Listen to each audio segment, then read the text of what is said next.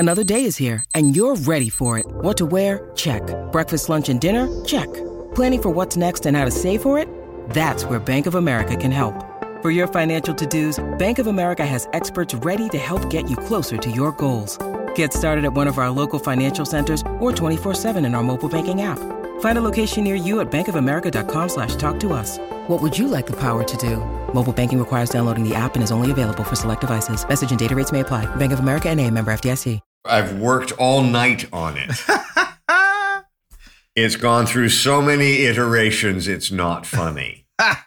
He's taking this seriously. I think I had 4 or 5 days notice, and still it's like that awful question, you know, what's your favorite song? Yeah. It's unanswerable, you know. There's just too many great ones out there, and it's not fair. And what's your favorite movie? Again, not fair. So what is your favorite movie, Kiefer? My favorite movie is The French Connection. Hey, Got no easy. problem answering that in a heartbeat. Easy. And that's actually so not true. The second I said that, there's another part of my soul that just went liar. And Lawrence of Arabia is the other one. All right. Well, that's another podcast altogether, isn't it? Yeah, called Liar. In fact, hold on one second. My new festival is the Liar Festival. Right. Well, at least we've got a name for it. Thanks for doing this, Kiefer. It's a absolute pleasure. Absolute pleasure, man. Just what is it that you want to do? Welcome to a place where we dare to dream. Say good vibes only. Where I, Sean Keaveney, make impossible duets happen. A fantasy festival that breaks the rules of reality. I'm so excited. I can't get the staff. I mean, you should see the state of my band. 1, 2. But unlike some parties, political or otherwise, it's all put together by a group of awesome human beings. But what would it be? What would you sing? Would you sing one of yours? Let's have Robert De Niro as well. 5 dream acts of their choice for 5 perfect moments in the day. You want to come in and have a cup of tea and a lay down? I'm like, yes, that's exactly what I want. I just want to be held. People make some noise. Imagine if that was the end of the story. Imagine if I said that. For the lineup, season 3. That's what you get at a festival. Oh my God, the emotion.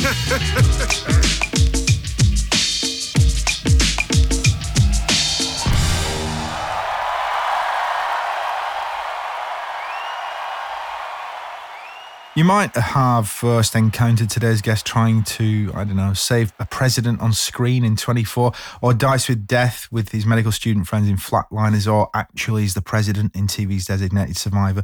You will incidentally soon see him play a former president, more on that later. He's also been, he's been a cowboy, a bad boy, a vampire, a musketeer. He's run the gamut, mate.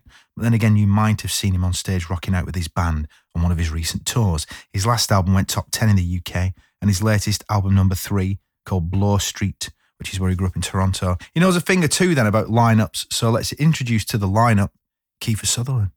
Wow, that was an awesome introduction. You and I were going to have to just travel together now. It's my only superpower. No, that's a superpower to have. Thank you very much. How are you? I'm all right, yeah. I'm not so bad. You're looking well. I mean, whereabouts in the world are you at the minute? I am in my dining room in Los Angeles, California. Oh. Yeah, I've done more. Kind of nice. More. I'm sitting here in my top room in Dollis Hill, which is as salubrious as that sounds.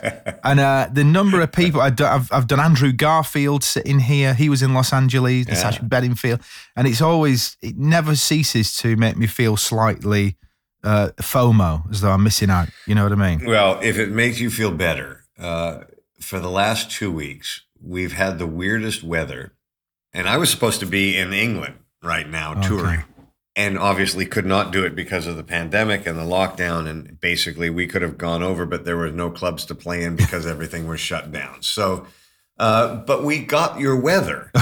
Like literally it's been rainy and windy for the last 2 weeks, and there's kind of a part of me that feels like, well, I feel like I've traveled a little bit, because rain and wind is not something that Los Angeles is familiar with. What do Angelinos do with that kind of weather? Do they sort of walk around like stunned animals? No, they get really excited. They jump in their cars and they crash into each other. Is that what they do? That's their response to rain. It's like, yay! Look, it's drizzling. I can't believe it. I have got to get in my car and smash it into something else. And that's literally what they do. That's so funny. I stayed in. I'm glad to hear it. Well, actually, I'm I would say about a 10-minute drive, as long as I don't crash, from your birthplace at Paddington Hospital. Oh my gosh. So there's a hysterical story about that. I was doing a documentary for an artist that we had on our label named Rocco DeLuca and the Burden. That was the band name. And I was with a camera operator. We were in London and we took the subway, and I said, I'm going to show you where I was born. And we were going to St. Mary's Hospital in Paddington. And this is no joke. Like, if I wrote this in a film, you wouldn't believe it. But literally, we come out of the subway, and I'm looking at St. Mary's Hospital across the street. I can't believe the signage is so great that I find it right away. I haven't been there for 40 years since I was born. And I walk and I point to the gentleman and I say, now, this is where I was born here in London on December 21st, 1966. And before I get the last 6 out, this wrecking ball comes out of nowhere and just knocks half the building down. And you see on camera my jaw drop. I'm like, you have to be kidding me. This can't be possible. And then, of course, it hits it 3 more times and the building's gone. Oh, and they had raised the hospital that I was born in to the ground, and they moved it like 2 blocks down the road. And I just couldn't believe that, 365 days a year, 40 years in a row, and that I arrive on the day that they're going to destroy it. I mean, and get it on camera with me in the shot is unbelievable. So that's some weird cosmic shit going on. Right, I know. That must be like people like who headmasters at your old schools must be sort of texting you constantly going, please don't come and visit, just in case a wrecking ball comes and destroys the gap. Well, or just that it would have any kind of significance at all. Is kind of extraordinary. And I've watched the footage like more than once just to make sure that it wasn't something that I dreamed or made up. I've got to see this now.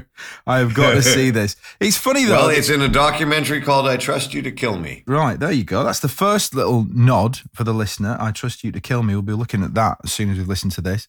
But it's funny that you just hit on something, psychogeography or something. I don't know how you would describe it, but I have a similar feeling. Like I went to go show my kids my old school because I was feeling, drove back up north, back to where I come from and stuff. And I thought I'd show you what it's like. And it's just that's been raised to the ground as well. And it's a weird feeling, isn't it? Like things that you have a memory of that don't exist anymore. It's a bit odd. Not that you'd have much memory, seeing as though you were about 3 hours old, I suppose. Well, but people tell you, you know, they fill you in. And so you have a memory based on that. I'll tell you the weird thing that I'm getting at now.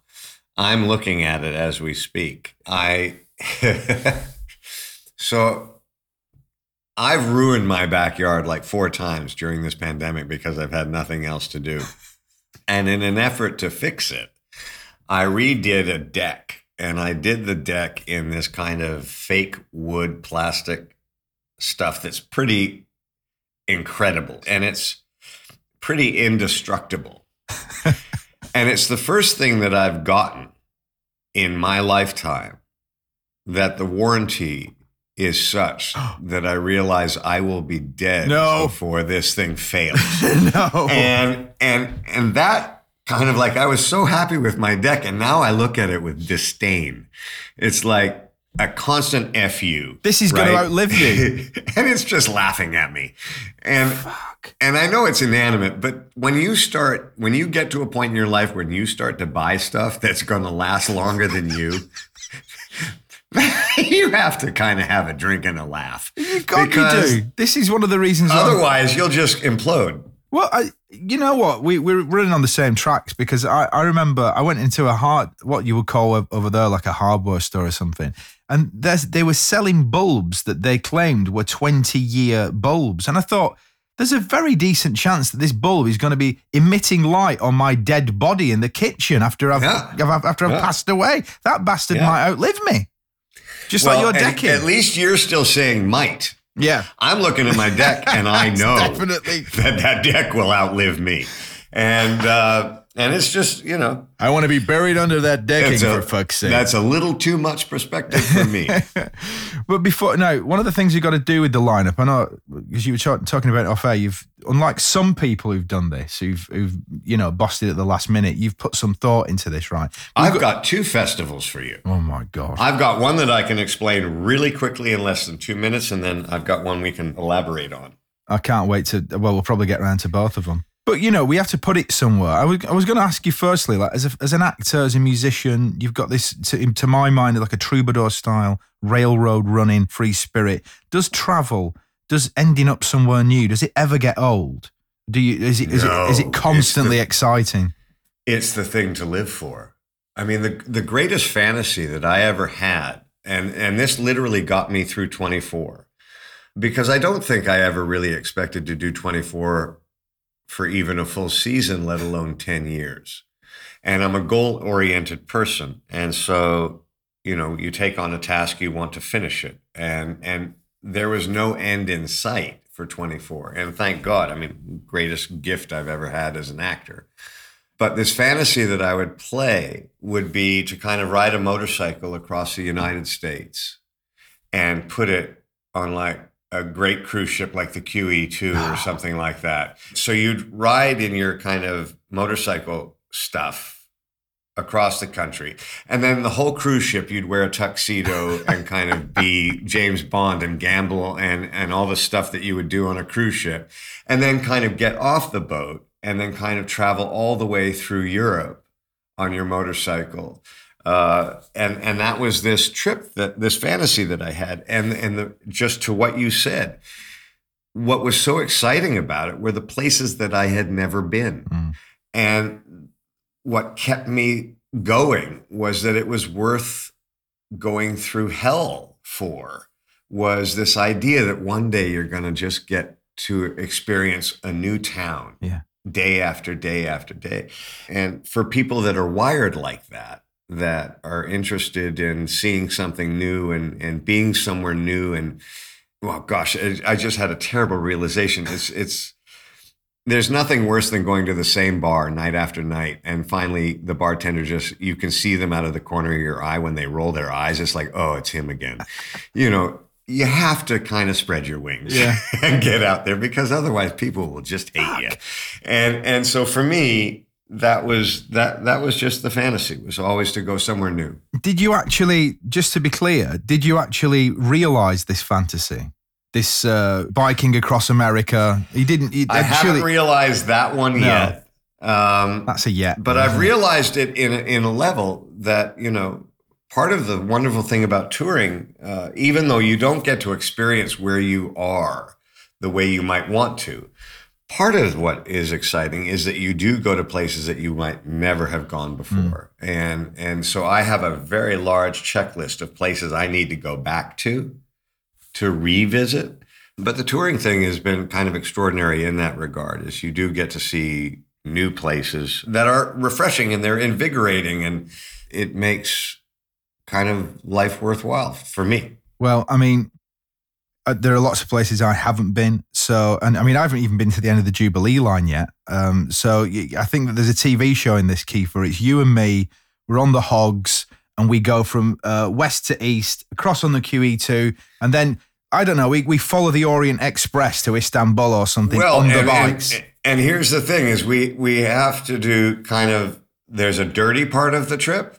Yeah. And then there's a really sophisticated, clean part of the trip. Right. So you and I, we could ride around the UK for a bit and then hop on the Flying Scotsman, which is one of the great trains of the world, and then put on our tuxedos and be quite posh. Absolutely. And really not nice. No. And then get off the train and be cool again. It is like, it's James And we'll call the show Wild I Hate Myself.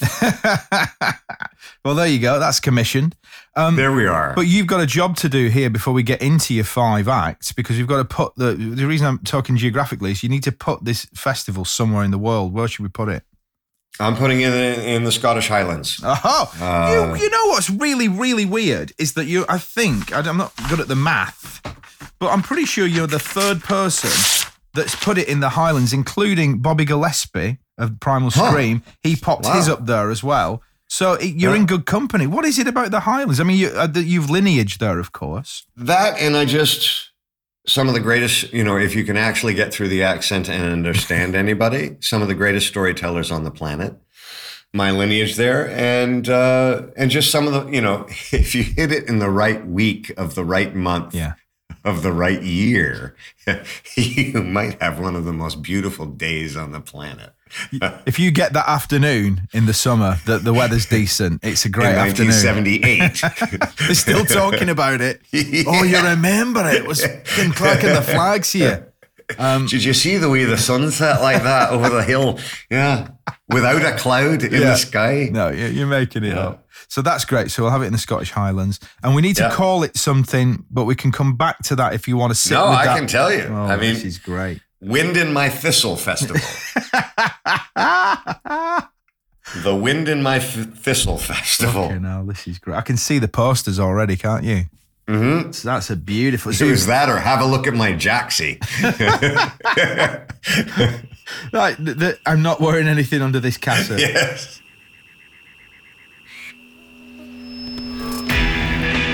Check one. Testing. Is everybody ready, yeah? We good? We're ready to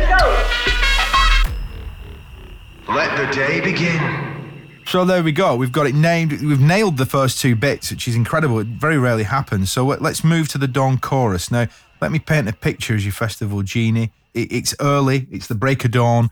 The dew is on the heather. It is that mythically beautiful Scottish morning. The mists are just clearing, rolling past the hills and mountains. And we're going to kick off. But before we get to the first act, what are your sort of earliest musical memories, Kiefer? Because my earliest musical memories are with my brother. I have an older brother named Tom, who is 7 years older than I am. I idolized him. One of the funniest, coolest people on the planet, a great athlete, and he's who I wanted to be. And he had an amazing music collection. I mean, extraordinary and diverse. And I just remember him giving me records. And the first few records that he gave me two Elton John records, Madman Across the Water, and the first Greatest Hits record. And then he gave me a Jackson 5 record. And I was allowed to take those to my room, and I just played them nonstop because he gave them to me. And then I would get records kind of every couple weeks. I remember making a joke that I was probably the only kid in kindergarten or grade 1 that had an Aerosmith t-shirt. So I'd been given this great music, and literally from Aerosmith to Marvin Gaye to Stevie Wonder to Lynyrd Skynyrd to the Rolling Stones to the Beatles. I got all of that from him. And then also, as a child, we had the cartoons on the Sunday morning. And the Jackson 5 had their cartoon. Oh, yeah. And the Beatles had their cartoon. And so that was, again, a very early musical experience. But it was just in a time where albums and music was such a part of everybody's life. Yeah. Right? And I could tell the difference. Like, my mom was not as into music as my brother was. And so that made it cool, right? Because my mom wasn't into it. And I even knew that as a 5-year-old, so. It's that generational divide, isn't it? That you. Well, it's ours, right? Yeah, you don't get it, but it's ours. Yeah. And there's an argument to be made, certainly my kids and my grandkids don't have the same kind of integral response to music that I do. Mm. Do I believe that pendulum is going to shift and change again? Yes, of course I do. But it's just different, and every generation is their own. But I certainly, and when I'm thinking about my teenage years now, music defined who we were. We dressed for it. We dressed, you wore the clothes that identified what kind of music you liked. I mean, it was that profound. Yeah. That started for me when I was 5 years old, and it's my brother's fault. And your brother, they're the greatest teachers, often big brothers, aren't they?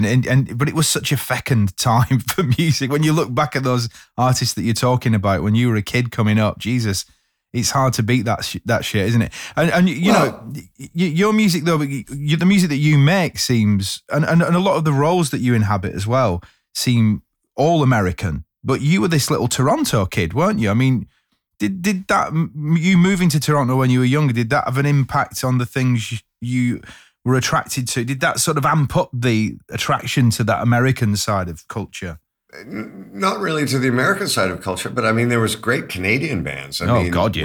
Whether it was Neil Young, the Guess Who, Anne Murray was absolutely huge. And then you had Bryan Adams, Rush, Triumph. Yeah. You had great rock bands. Joni Mitchell. Joni Mitchell. Yeah. The band. You had so many great Canadian musicians, and Canada has such a great kind of song album. The appreciation of music certainly was not lost in Canada. I think the one thing that I really am grateful for, in the United States, the education system is really centered around mathematics and science. And in Canada, I think the education system was certainly, when I was growing up, was centered more around language, literature, which really infused me with an excitement of storytelling. And, you know, whether it's songwriting or getting together with a group of actors to tell a story, or simply sitting at a bar with a bunch of friends, you know, I was taught that was a good thing. Yeah. You know, and so that was really important, because at a very early age, I was told that I was good at it, and it kind of reinforced choices that I would make throughout my life. Yeah. So I think that was actually quite a profound difference growing up in Toronto versus potentially growing up in Los Angeles. Yeah. The storytelling side, I hadn't seen that. And so we've already name-checked an unbelievable amount of the best artists of all time. So it seems about the right moment to stop putting off this first bit and say, who's the first act? This morning, this perfect arc of this perfect festival day, who's going to be the first on stage, Kiefer? I'm incredibly confident with this choice. My first artist is going to be Tracy Chapman. Talking about a revolution. So tell me all about why she's so important to you. I just think her whole record, I think we've gone off of a time where whole albums, you know, people concentrated on making whole albums. Her whole album, from track 1 to track 10, or I'm not even sure, it might only be 9 tracks, is just perfect to me. She has a voice, she's saying something.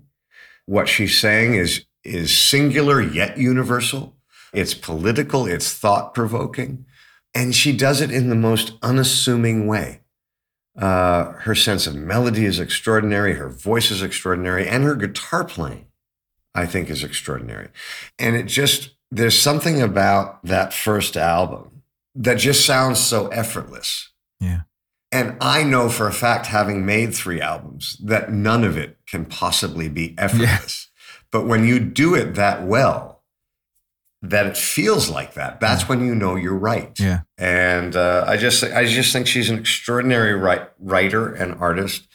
And I also think that what she said on her first record that debuted in the early 80s or mid 80s is something that needs to be said every day, every week, every month, every year, from then until now. And so so she's my first artist. That's great. I would have expected some inflection of a political sort of heartbeat, because we know bits about your early life. You know, there's an Anglophile sort of element underneath all of this. We've already mentioned Paddington Hospital. You know, your dad, of course, but your mum, Shirley, was, as well as a great actor, was this serious activist. Your paternal granddad, essentially, am I right in saying he was one of the architects of the welfare state in Canada? I mean, he was the architect of healthcare in Canada. Yeah. And that's right. Was an incredibly important politician. And he, from Falkirk, Scotland, just really, truly the greatest person in our family to date. You know, an extraordinary person. And so does that run through everything that you do? I mean, you have portrayed a lot of presidents, for instance, and stuff. I mean, but I've noticed that with the music, you talked about this a lot with when you started writing songs, and you came a bit later to writing songs. You sort of made a conscious decision, it seems, to go that first person Johnny Cash, Waylon Jennings route, rather than being metaphorical, or rather, you know, and it seems that you prefer to use your music as a way of rather than being overtly political, being more personal. Is that fair to say? Well, it's storytelling. You know, I've seen the cost of what it is to be a politician. You know, I didn't know my grandfather till he was 5 and then he passed away. I was very close with my grandfather till I was 18 years old. And I went a different route. I was interested in the arts. I was interested in something different. It doesn't take away from the fact that I certainly am aware of the sacrifice that honest, good politicians that are in it for the idea that they can actually make their city, their town, their borough, their country, the world a better place. Wow, the sacrifice that you have to make for that is extraordinary. And I, you know, either because I was lazy or selfish or a variety of other reasons, made a different choice. You know, and so the storytelling that I'm interested in are kind of big themed. And they're not political by nature. They're human more by nature. So falling in love, having your heart broken, falling out of love, losing somebody. How do you cope with that? How do you cope with someone just simply not liking you? How do you cope with having, you know, disappointment, failure? These things that we all go through in this effort to get through life, right? I kind of liken it to salmon, right? We're all going to have to somehow jump up that fucking stream. And maybe if I can look to the person to my right and say, I've been here before, trust me, go to the left, you know, and help out, then I've done my job, you know? And so I think the more we can kind of share big theme stories together, we kind of help each other navigate life, and we realize that we're not alone and those kinds of things. Now, Tracy Chapman managed to do that and be political. Yeah. Now, if I can grow up and get to that point as a songwriter, oh my God, you know, I'll quit, I promise. Well, we've got Tracy. She's just done the Dawn chorus and she's done a smashing job, and the Highlands are absolutely rocking already. And I mean, it's up to you. I guess you could join her on stage. It's your gig. But who do we put on after Tracy Chapman? Who follows Tracy on stage? Well, I'm going to get very Canadian here. Okay. And I'm going to put on Sarah McLachlan. Because I think she's one of the most and still we're, you know, people are digesting their breakfast. And I think she's one of the most thoughtful writers and just an incredible artist. One of my, you know, just incredible piano player, but as a vocalist, she's extraordinary. And she does have her own voice as a vocalist to me, but I just think as a writer, and I just think that that's kind of a very, based on where I'm going, I think she's a perfect artist, and that's my story, and I'm sticking to it. I like that. I mean, it's funny, I'm not that well versed in Sarah's music. So again, I always say this every episode because somebody always brings me somebody who I need to dig deeper into, and she's definitely going to be one of them. Just to go vault fast here and talk about something totally different for a minute. We've all got stories about what it was like when you move out of home, move into a flat share with your friends, people stealing food from the fridge, you know, leaving Post-it notes everywhere, somebody doesn't wash up. You know where I'm going with this. I'm just imagining what the flat share was like with Robert Downey Jr., Billy Zane, and Sarah Jessica Parker. Well, Billy had his own place. Just, he was in like the garage. Was he? The pool house. And Bobby and Sarah were really working all the time. Like the funniest memory that I have of the entire experience was that we were really there to look after their cat. And we had been asked to put in a wood deck on their roof, which we did, but we got so stoned. And we got their cat really stoned. How did that happen? Well, we kept blowing the pot. Little blowbacks for the kitty. Nose. Oh my God. And we were so stoned that we couldn't move. And again, this is not Bobby or Sarah. These are my friends. The wood deck is finished, and the cat is walking along the top of the wall at the height of the roof, and then just falls off. And there were 6 of us there. All of us saw it, and no one could move. And finally, someone started to laugh. And I remember saying, that's not funny. We're in a lot of trouble. And it took us another hour before we could move. And I looked over the wall to kind of anticipating seeing this kind of horrible image of this dead cat on the ground below. And it had fallen into the eaves trough, like 4 feet below, and was just as stoned as we were, and just kind of looked up smiling. I was like so grateful. And I don't think to this day that I've actually told them that's brilliant how bad we were at what we had to do. God, I just find that incredible. I mean, the other thing is that decking comes up a lot. I think, Kiefer, I'm getting the impression that you're quite handy. You're decent. Oh, I'm DIY. not handy. That's the other joke. That's weird as well.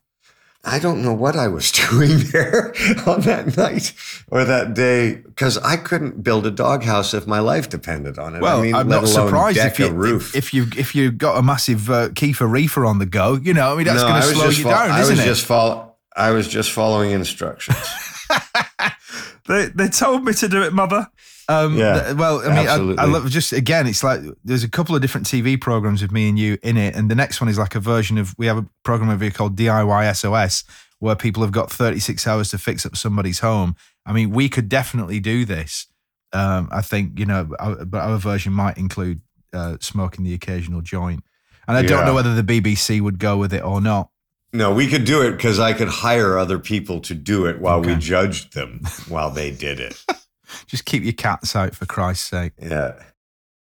When you need mealtime inspiration, it's worth shopping Kroger, where you'll find over 30,000 mouth-watering choices that excite your inner foodie. And no matter what tasty choice you make, you'll enjoy our everyday low prices, plus extra ways to save, like digital coupons worth over $600 each week. You can also save up to $1 off per gallon at the pump with fuel points. More savings and more inspiring flavors make shopping Kroger worth it every time. Kroger, fresh for everyone. Fuel restrictions apply.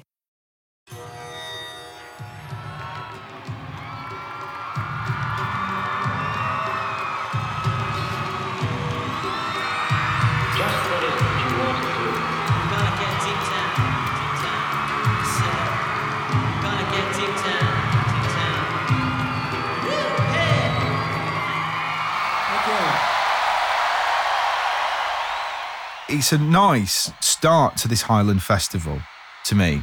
We've got Tracy Chapman doing her sort of understated, but that sort of utterly inimitable voice. Sarah McLachlan second. What do we go to next? Who's third on the bill? Well, now you want to just kind of kick it up, right? Okay, so now the festival has to kind of really take off. And I think certainly one of the best live acts that I've seen in the last 2 decades is Green Day.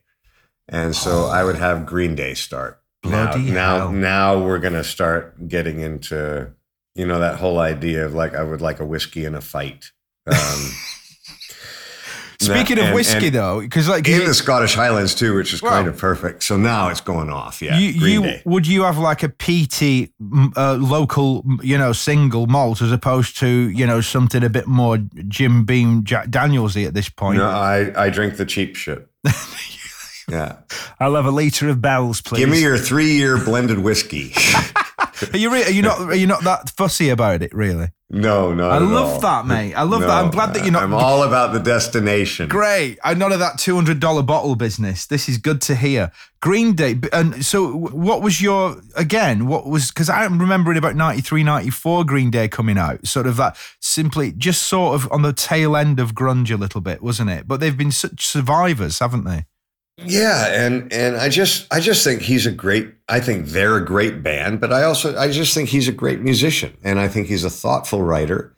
I think he's an incredible guitar player, Billy Joe, and I just think he's cool. He's got an incredible sense of style, and he's been so committed to what he does, and it just shines through. I mean, I've never seen him give a performance where he seem to sit back and just try to get through it. I mean, this pedal to the metal in your face and just, I think that you have to feel that. You have to be that person. I don't think that's something that you can manufacture. It's who you are. And I just really admire him for it. And I just think he's an incredible player.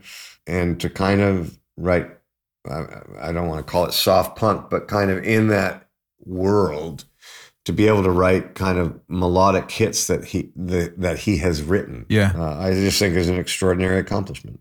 Which of your biggest music heroes, sorry if this is a reductive question, but which of the big music heroes that you have you either met, performed with maybe, have their numbers on your phone? Have you got any, has that kind of thing ever happened to you? Not really, no. Do you sort of have a little distance from that in a sense? You prefer to have them on as sort of heroes? Not on purpose. I just... They've probably heard about you and the Cats. I think the musicians that I really admire don't kind of slum in the bars that I go to. So, so it's just... What, $9 whiskey? No, you're all right, no. If I ever saw Mr. McCartney, Sir McCartney at the fucking Chimney Sweep, I'd be like, wow, that's cool. But I don't think that's going to happen. That's so good. We've talked before, and it's one of my favourite stories of anybody's, is the story about you and your dad, Donald, of course, and you went to hang out with Bowie because your dad knew that you were a big Bowie fan, and you turned up and Davey was like, oh, you brought your family? And I had eyeliner on. I had eyeliner on and a gunslinger belt. I was 14. I couldn't have looked more kind of special. This doesn't happen very often, but I've actually just run into a wall and I am at a loss for words. And I think it was so kind of my dad because I love, and this brings me to my other festival, which is, and I can run through this in 2 seconds. It's called the Guess Festival. Right. GUESS. Oh, I like that. Yeah. Or just one S maybe because I'm being laughed at. And it's all David Bowie. But the first act is Ziggy Stardust. Yeah. The second act is Aladdin Sane. Yeah. Then the third act is Iggy Pop because you need to wake up. And the fourth act is T-Rex. Mark Bolan, he was a huge fan of. Yeah. And then the headliner is the Sirius Moonlight Tour. Beautiful. Bloody hell, mate. You've slipped that in nicely. That's a sort of, well, okay, I guess that this is fantasy, so we could have that running concurrent, if that's the right word, side by side, Yeah, you just got to let him change his clothes. That's it. We've just got to... And bring him back from the dead.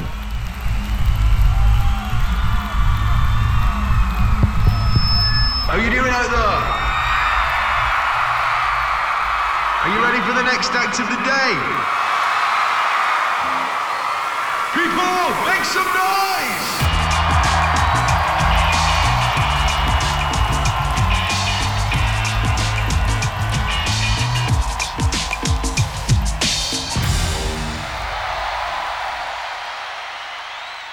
So we go from Green Day, and I'm keenly aware that we've got Kiefer Sutherland here. We haven't got all day, So I've got to make sure I get your fourth and your fifth in the sunset moment and the headline. Do you want me to do that now? I want you to hit me with who comes on as Billy walks off stage. Who's coming on after him? Hot on the tails of Green Day. Prince. Fuck yeah, bloody hell! And it has to be a specific Prince. Yeah. The reason why I say this is I was so blown away by Prince's performance at George Harrison's induction to the Rock and Roll Hall of Fame. And there's a moment when Prince kind of looks back and smiles at Tom Petty and Jeff Lynne and then winks like, yeah, I know you two didn't know I could play guitar like this. And it's one of the coolest things I've just ever seen in my life. And so that's the Prince that plays at my festival. And Purple Rain and When Doves Cry and just he's a monster guitar player. And I want him to show that off at this festival, and it's a highlight performance for his career, and that's my fantasy. It's so beautiful, and I'm glad you mentioned that. I think he's playing While My Guitar Gently Weeps when he does that solo, doesn't it? And you're right, he just tears it a new asshole completely, and everybody. I think Danny Harrison, George's son, is just like virtually crying. He can't believe what he's seeing. I've never seen anyone move with a guitar like that, and hit the notes. Yeah, like. for all of you out there that don't play guitar, that's just not possible what he did. Because it's choreography and virtuoso guitar playing, isn't it? You know what I mean? Madness. How you move and hit those notes and not have a bang or anything kind of sloppy happen. And it's so melodic, that solo. It's a singing part. Yeah. It's not a shredder part. It's a singing part. To be able to play that solo and move around the way he did is just... it's another body. It's not of this world. And so that's the Prince that plays my festival. The Wind in My Thistle. The Wind in My Thistle. On the There's Scottish a movie Highlands. title if I've ever heard one. It's up there with Whiskey Galore, isn't it? It's a beauty. I can't even whistle very well, and I'm like... I'll leave that to me. Okay. Then I realised that I'm running out of runway, so I need to make sure that it would be awful to get to the end and then we miss the actual headliner. So it's hard to follow Prince. It's hard to follow the Prince who's just done the most on point, beautiful improvised solo of all time, and everybody's standing around crying. But just as the sun goes down behind the hills and the Highlands, who then walks on stage for the headliner moment? Tom Petty. Yay! I wrote down, actually, funnily enough, because I was watching Chasing the Rain, which is off Blow Street, of course, your latest album. There's just some really beautiful stuff on there. It's just so, it's literally, Thank you. But it's so Springsteen. It's shot through, and I know that that's kind of a hackneyed thing to say, but the really lovely melodies as well, and really beautifully hewn songs. But that Chasing the Rain reminds me it's so Petty. Oh, well, he's my favorite songwriter of all time, followed very closely, actually, by Bob Seger. But Tom Petty, from the Damn the Torpedoes era, one of the greatest performers I've ever seen. And I think one of the challenges of following someone like Prince is you better have the songs. If you have the songs, you can survive it. Yeah. And if you went to a Tom Petty concert before he passed away, you will sit there for 2 hours and you will know every single song. Yeah. And you might not even own a Tom Petty record, but you'll know every song. And that's when you realize that this artist is part of the fabric of your life.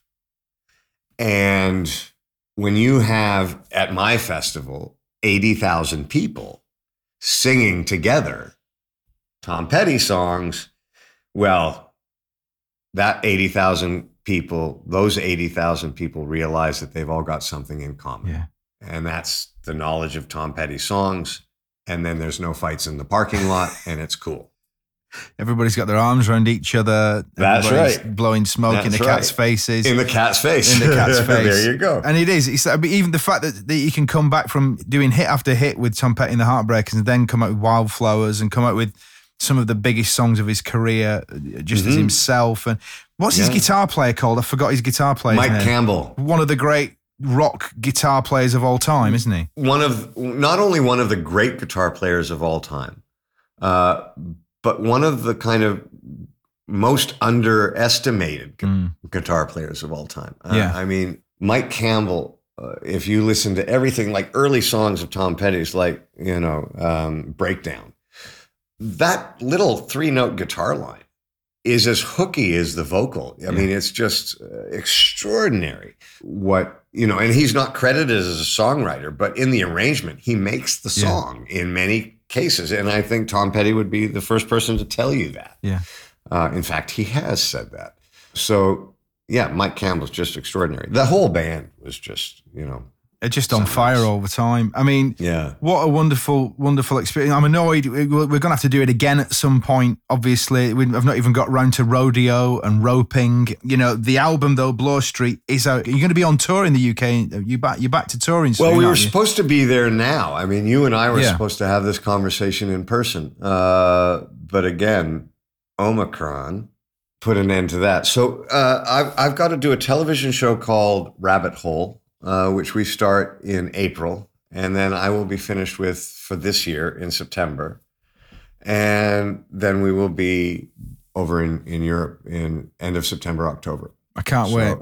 Yeah, me too. I can't wait to finally see you lay it down, mate. And obviously next year we've got the Wind and Thistle Festival in the Scottish Highlands with Tracy Chapman, Sarah McLachlan, Green Day, Prince and Tom Petty.